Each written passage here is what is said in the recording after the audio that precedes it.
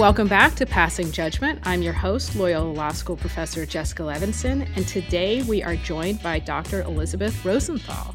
Dr. Rosenthal is editor-in-chief of Kaiser Health News, which she joined in 2016 after 22 years as a correspondent with the New York Times. She is now a contributing opinion writer at the Times. Her book, An American Sickness: How Healthcare Became Big Business and How You Can Take It Back, was a New York Times bestseller and a Washington Post Notable Book of the Year. We are so grateful for your time. Thank you and welcome, Elizabeth. Thank you for passing judgment with us. Thanks for having me. So much to talk about. Let's dive right in. I am very worried about what's ahead for our country and wanted to start with a really broad question. If there's one thing that you could say to the American public, one thing you want people to do starting this moment, what would it be? Wear a mask, take COVID seriously, and await instructions from Dr. Anthony Fauci, because we will get through this, but it's going to take some discipline and some restraint and some patience in the meantime. And the more we can think about having a good summer next year, the better off we'll be now at kind of delaying that gratification. You know, I heard you say the things that we've been saying for so long. Wear a mask, socially distance.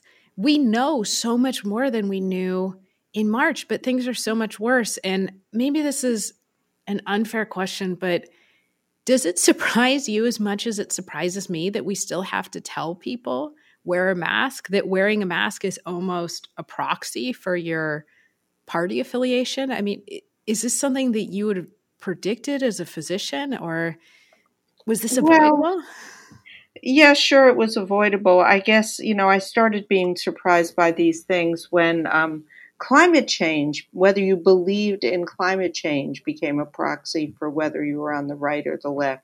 When I was like, well, this is just science, what does this have to do with politics? And now we see the same thing emerging, obviously, with mask wearing. And is COVID real or is it a hoax? On and on and on. And the thing that disturbs me is I'm a New Yorker. My mom died of COVID in the spring in New York.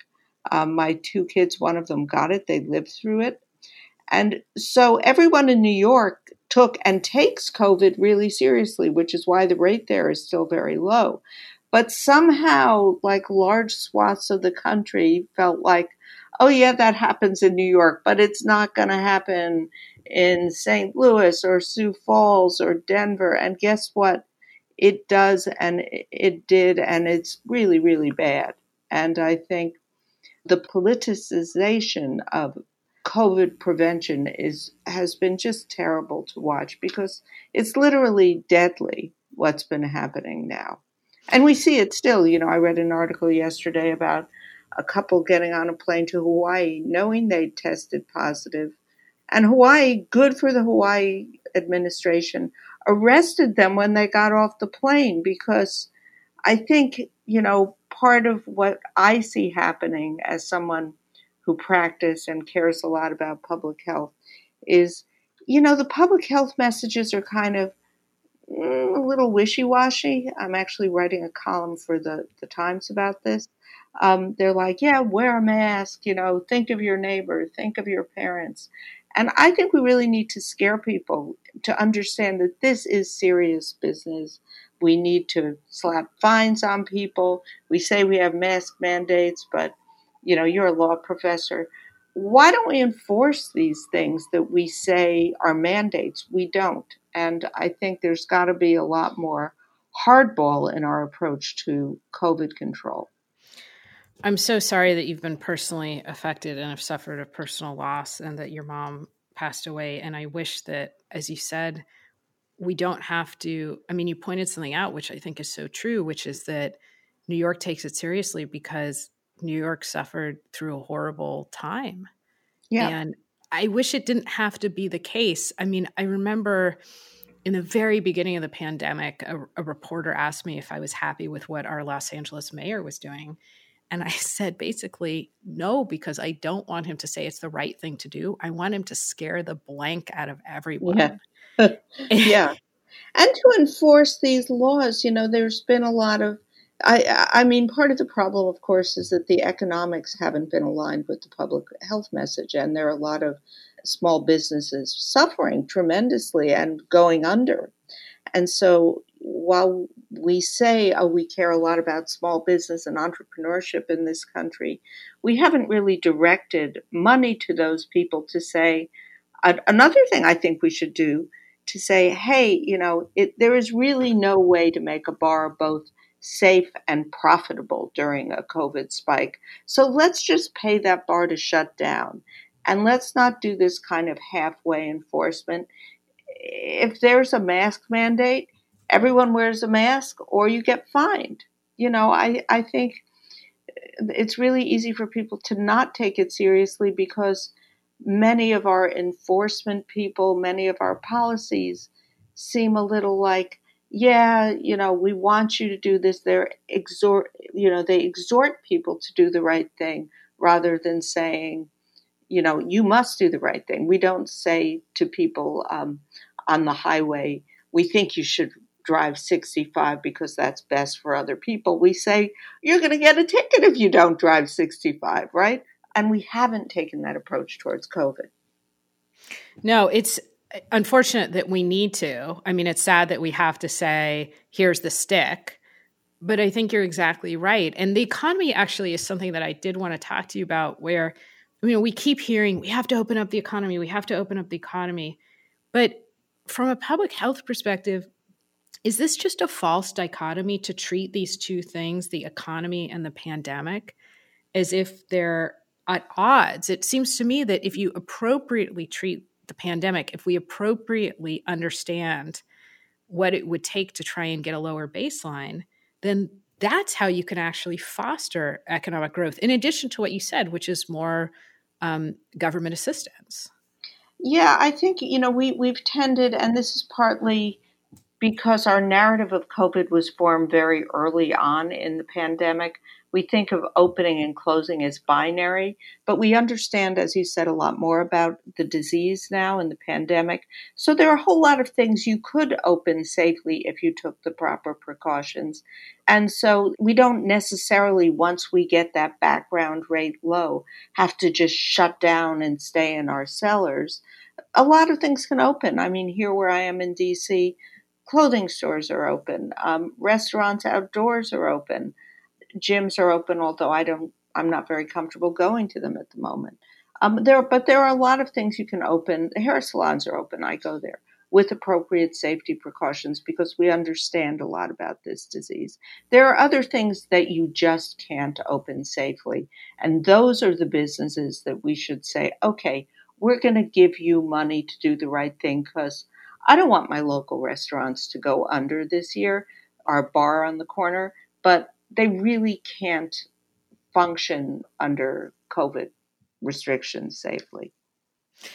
Yeah, I wonder how much of the pain we're suffering is that we are not accustomed to more government involvement in our lives, on both sides, in the sense of the government telling us, hey, you're going to go ahead and wear that mask. And if you don't wear that mask, then blank is going to happen. And we're also not used to the government just saying what happened in Europe in so many cases. You're going to be shut down, but here's enough money to subsist. No, I think we haven't approached this as a unit, which is what the country really has to do. You need everyone on board. You need central direction, which of course we haven't had this notion that the Trump administration followed, which was we're going to hand this off to the states. Well, you can't do that because, people travel between states a lot, and the worst state is going to affect all of us in some way. So I think, central direction was lacking from the start. The Biden administration, the incoming administration, has indicated that it will take more central direction, but I don't know if they're going to play, my form of hardball, which was really typical of a lot of the European countries where, they said, you have to quarantine for 14 days. And if we see you breaking that, you're going to get a ticket, or uh, we're going to close down your restaurant if you don't close it down. And they did really hard shutdowns nationwide for weeks at a time. It doesn't take months of shutdown to get the background rate low. It probably takes, I mean, and I'm not an expert on this, but 6 to 8 weeks of really doing the right thing can get the background rate low. And once the background rate is low, then you can open up a lot of things. Just as a little example, I'm talking way too much about my family, but I have a 10-year-old nephew in Brussels.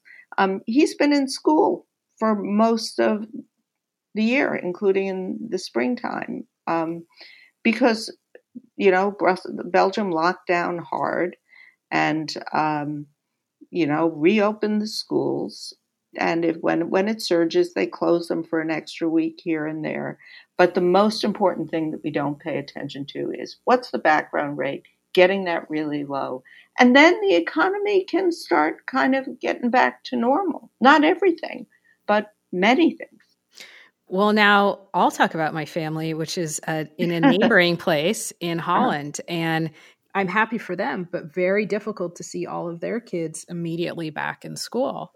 And it was exactly what you said with respect to Belgium. They essentially took it very, very seriously for a much shorter period of time. They had more patience, and they have had a spring and summer that is something that it's unfathomable thinking back to what happened with us. And I was just reading a headline, I think it was this morning, that the U.S. had more deaths in 5 hours than South Korea has had since the pandemic began.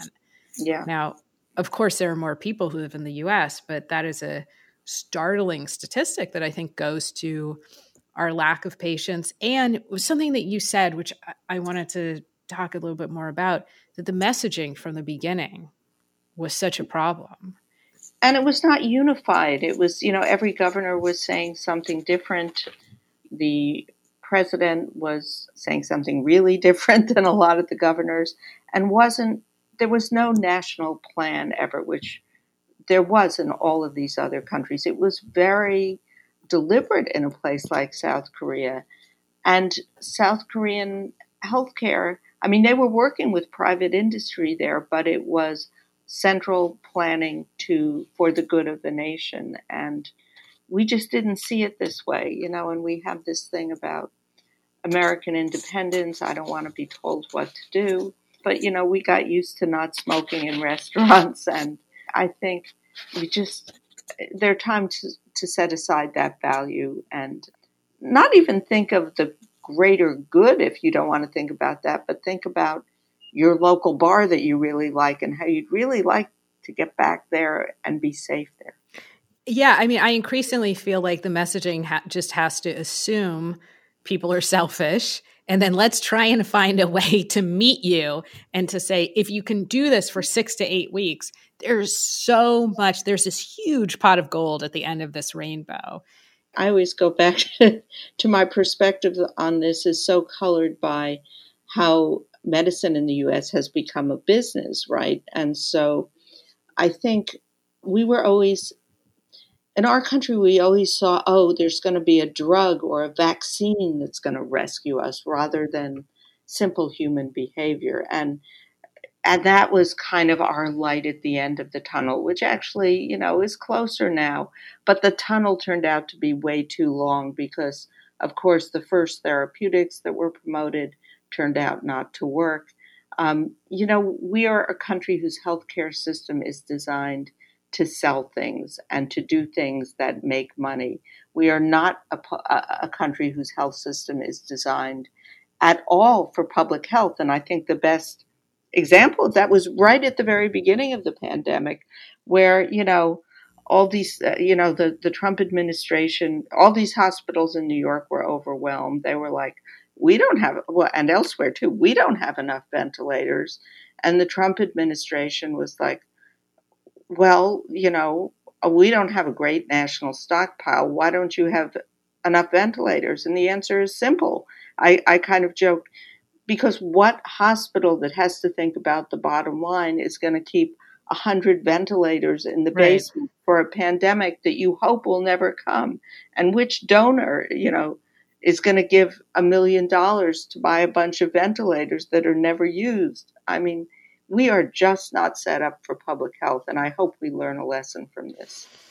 Let's pick up on that because it's such an important topic. I mean, you said these two sentences, I think, are so, I know you've written about this and you're the nation's expert. Medicine in the US has become a business. And then you said healthcare is designed to sell things, not for public health.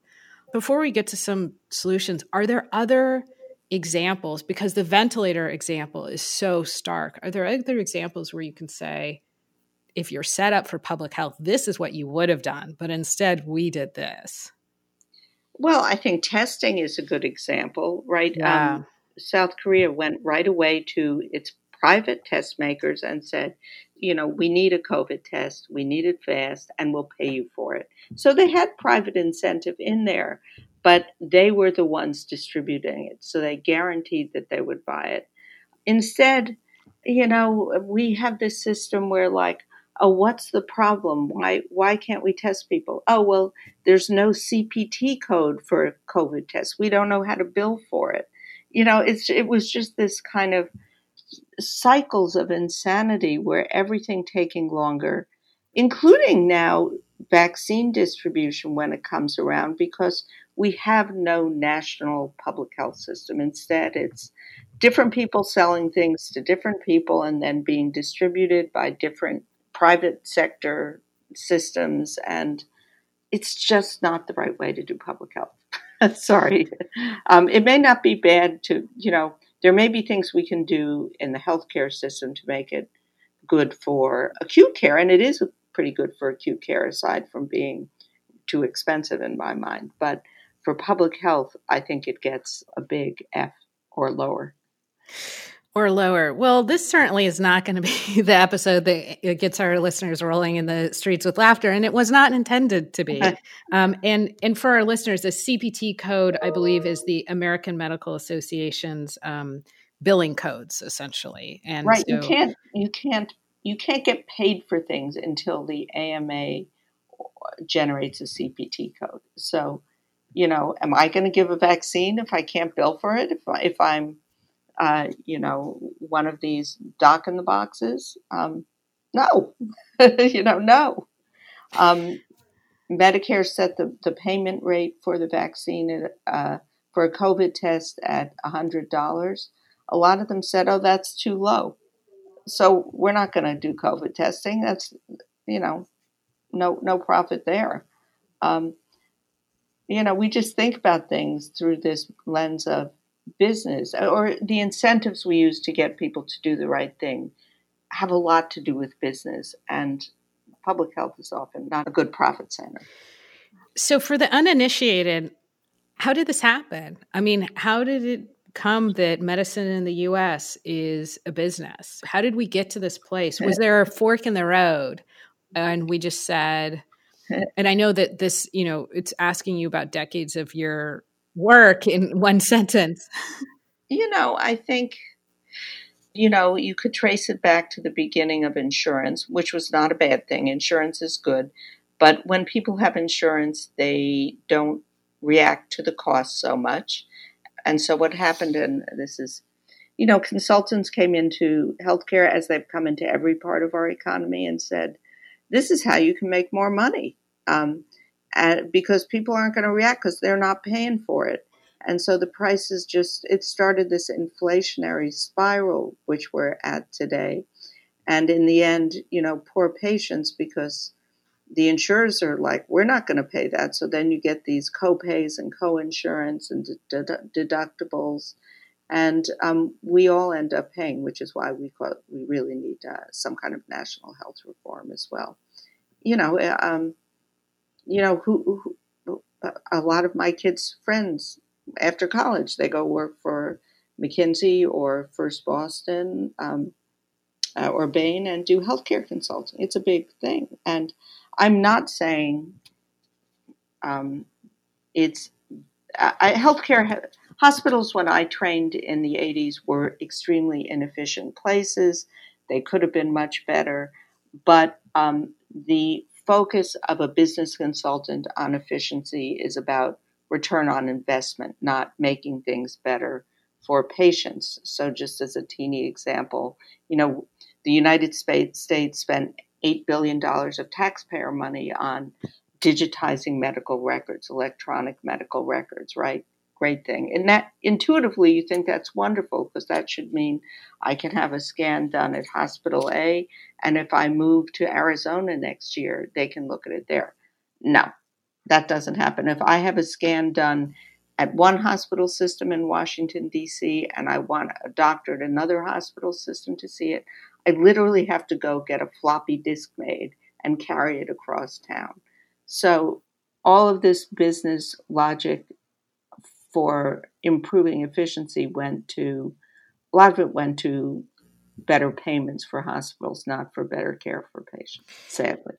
Yeah. And you talked a little bit about reforms to our healthcare system. There will be a new administration.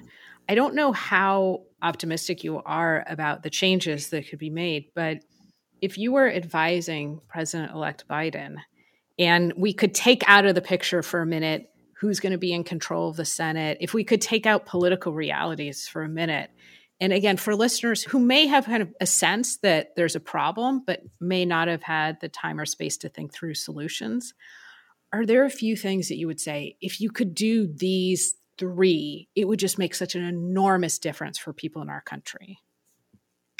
Well, yeah, and there are things that have had bipartisan support in the last administration, even. But you can't really, living in D.C. now, I see, put politics aside and Congress aside. But these are things with bipartisan support. I think number one is bringing pharmaceutical prices down. People are really suffering from that. There have been bipartisan bills in Congress to allow for importation or to allow Medicare to negotiate drug prices. Of course, anyone who's watched cable TV has seen that the pharmaceutical industry has a lot of ads now telling you that that will be an end to innovation. And of course, we wouldn't have gotten a COVID vaccine if that had happened. And those are socialists in Europe who do that kind of thing. But I think Americans are really suffering. So one way or another, we have to bring down drug prices. That is going to be a battle, but there is bipartisan support. So I think that's number one. I think the idea that the Biden campaign had proposed as an alternative to the Medicare for All wing of the party of lowering the Medicare age and having a public option are both really interesting ideas if it can get done. The latter more than the former, because what having a public option does is, and a public option for listeners who don't know, means that anyone who doesn't like the options they have through their employer or their union can say, I just want to join a government plan. Whether it's Medicare, Medicaid, it's not clear what the public option would be, but it would be something. And basically what that does is it doesn't take away private insurance, but it says to the private insurers, you have to be better than this public option for people to choose you. So it raises the bar for everyone to produce patient-centered, high-quality insurance that costs less for all of us. So I've always thought that was a really interesting idea. It kind of throws down the gauntlet to the insurance industry and says, okay, see if you can do better. Then people will choose you, and that's fine. Yeah, I mean, that would be a way to try and bring competition into the market in a way that could actually help consumers. I thought you were going to end the sentence somewhat differently when you said a lot of my, the young people that are going to work in healthcare reform. And I thought you were going to say a lot of young people I know are taking jobs just for the health insurance. And I'm wondering if you think, will we ever be able to disentangle those two things in our country? Because that seems like it's caused so much problems that you have to be employed in order to have insurance, or you're in a separate category. Sure, and that's really hard, especially for, the people we say we care about, the young entrepreneurs who we say we want to encourage, they often need to take jobs to get health insurance. Now, of course, a public option eliminates that dilemma. The Affordable Care Act tried to eliminate that dilemma by allowing, basically paying states um, to help them expand Medicaid. Unfortunately, from my point of view, in the end, many states didn't take up that offer, which was a pretty great offer.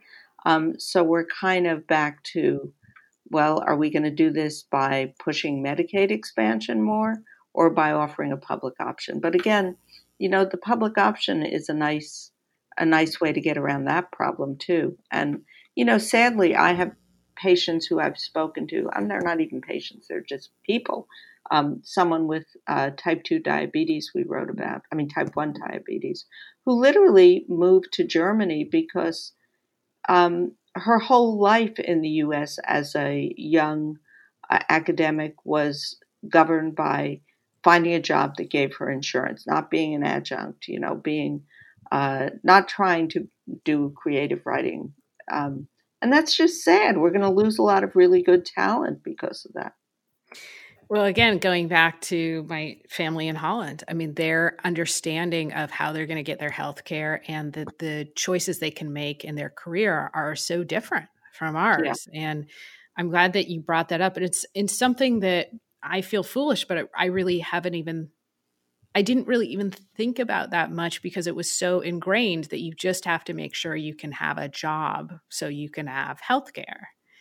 And dental insurance, and that these two things are, go hand in hand. And of course, the public option would decouple those. Are you optimistic about policy reforms for the Biden administration? I know you said a lot of these proposals had bipartisan support. Well, I think the drug price control things had a lot of bipartisan support. Healthcare reform itself, system reform, has not generally. The Republicans under Trump President Trump spent a lot of time trying to undo the Affordable Care Act without proposing a replacement. So I think that's going to be harder.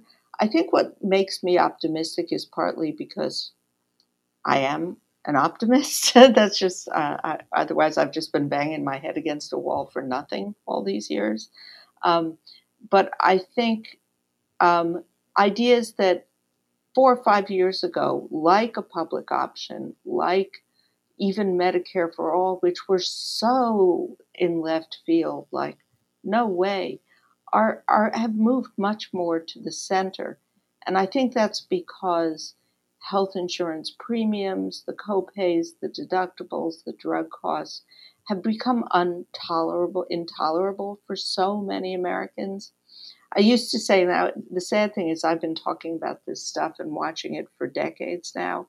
When I first started as a doctor, our healthcare system didn't work for people who were poor or poorly insured. Now I think it doesn't work very well for almost everyone. Maybe if you're in the 1%.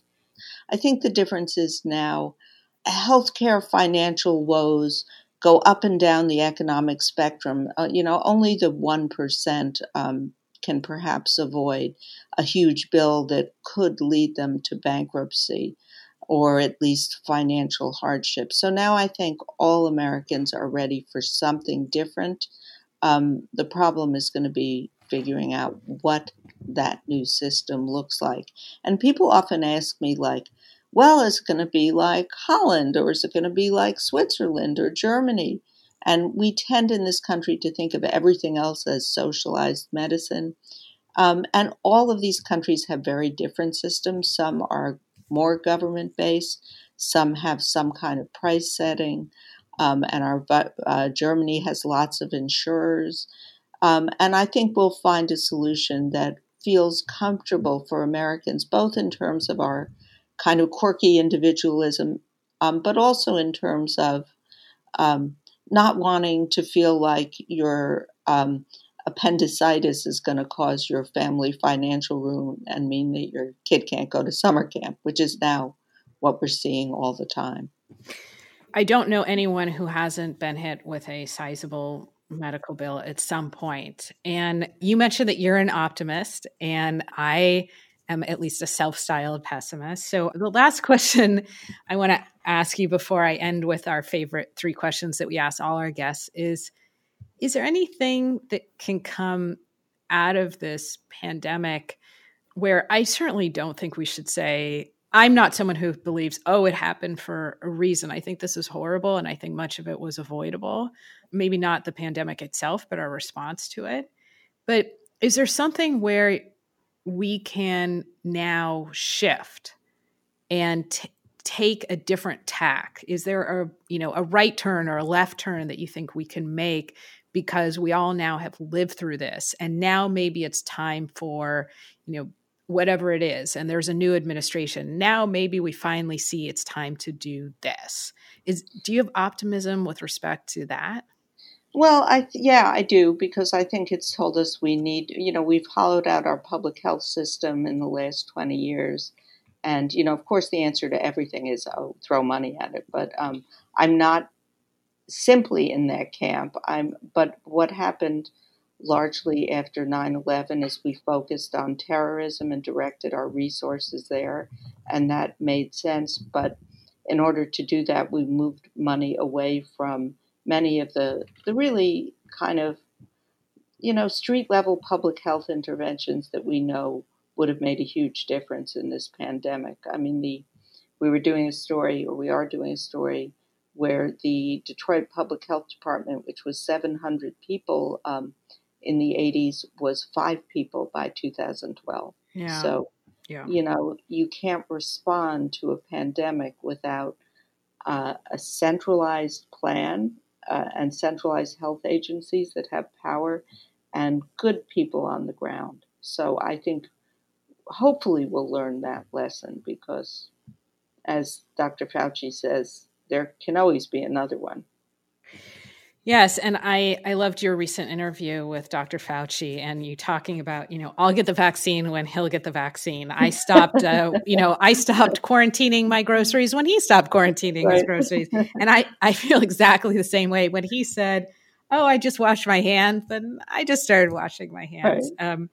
And so I do want to be cognizant of your time. I want to remind listeners your book, which is such an important and phenomenal read, An American Sickness, How Healthcare Became Big Business and How You Can Take It Back, which again was published in 2017, a New York Times bestseller and a Washington Post notable book of the year. Before we let you go, we learned a lot from you. We want to learn a little bit more about you and change to some potentially much lighter questions. Sure. First question.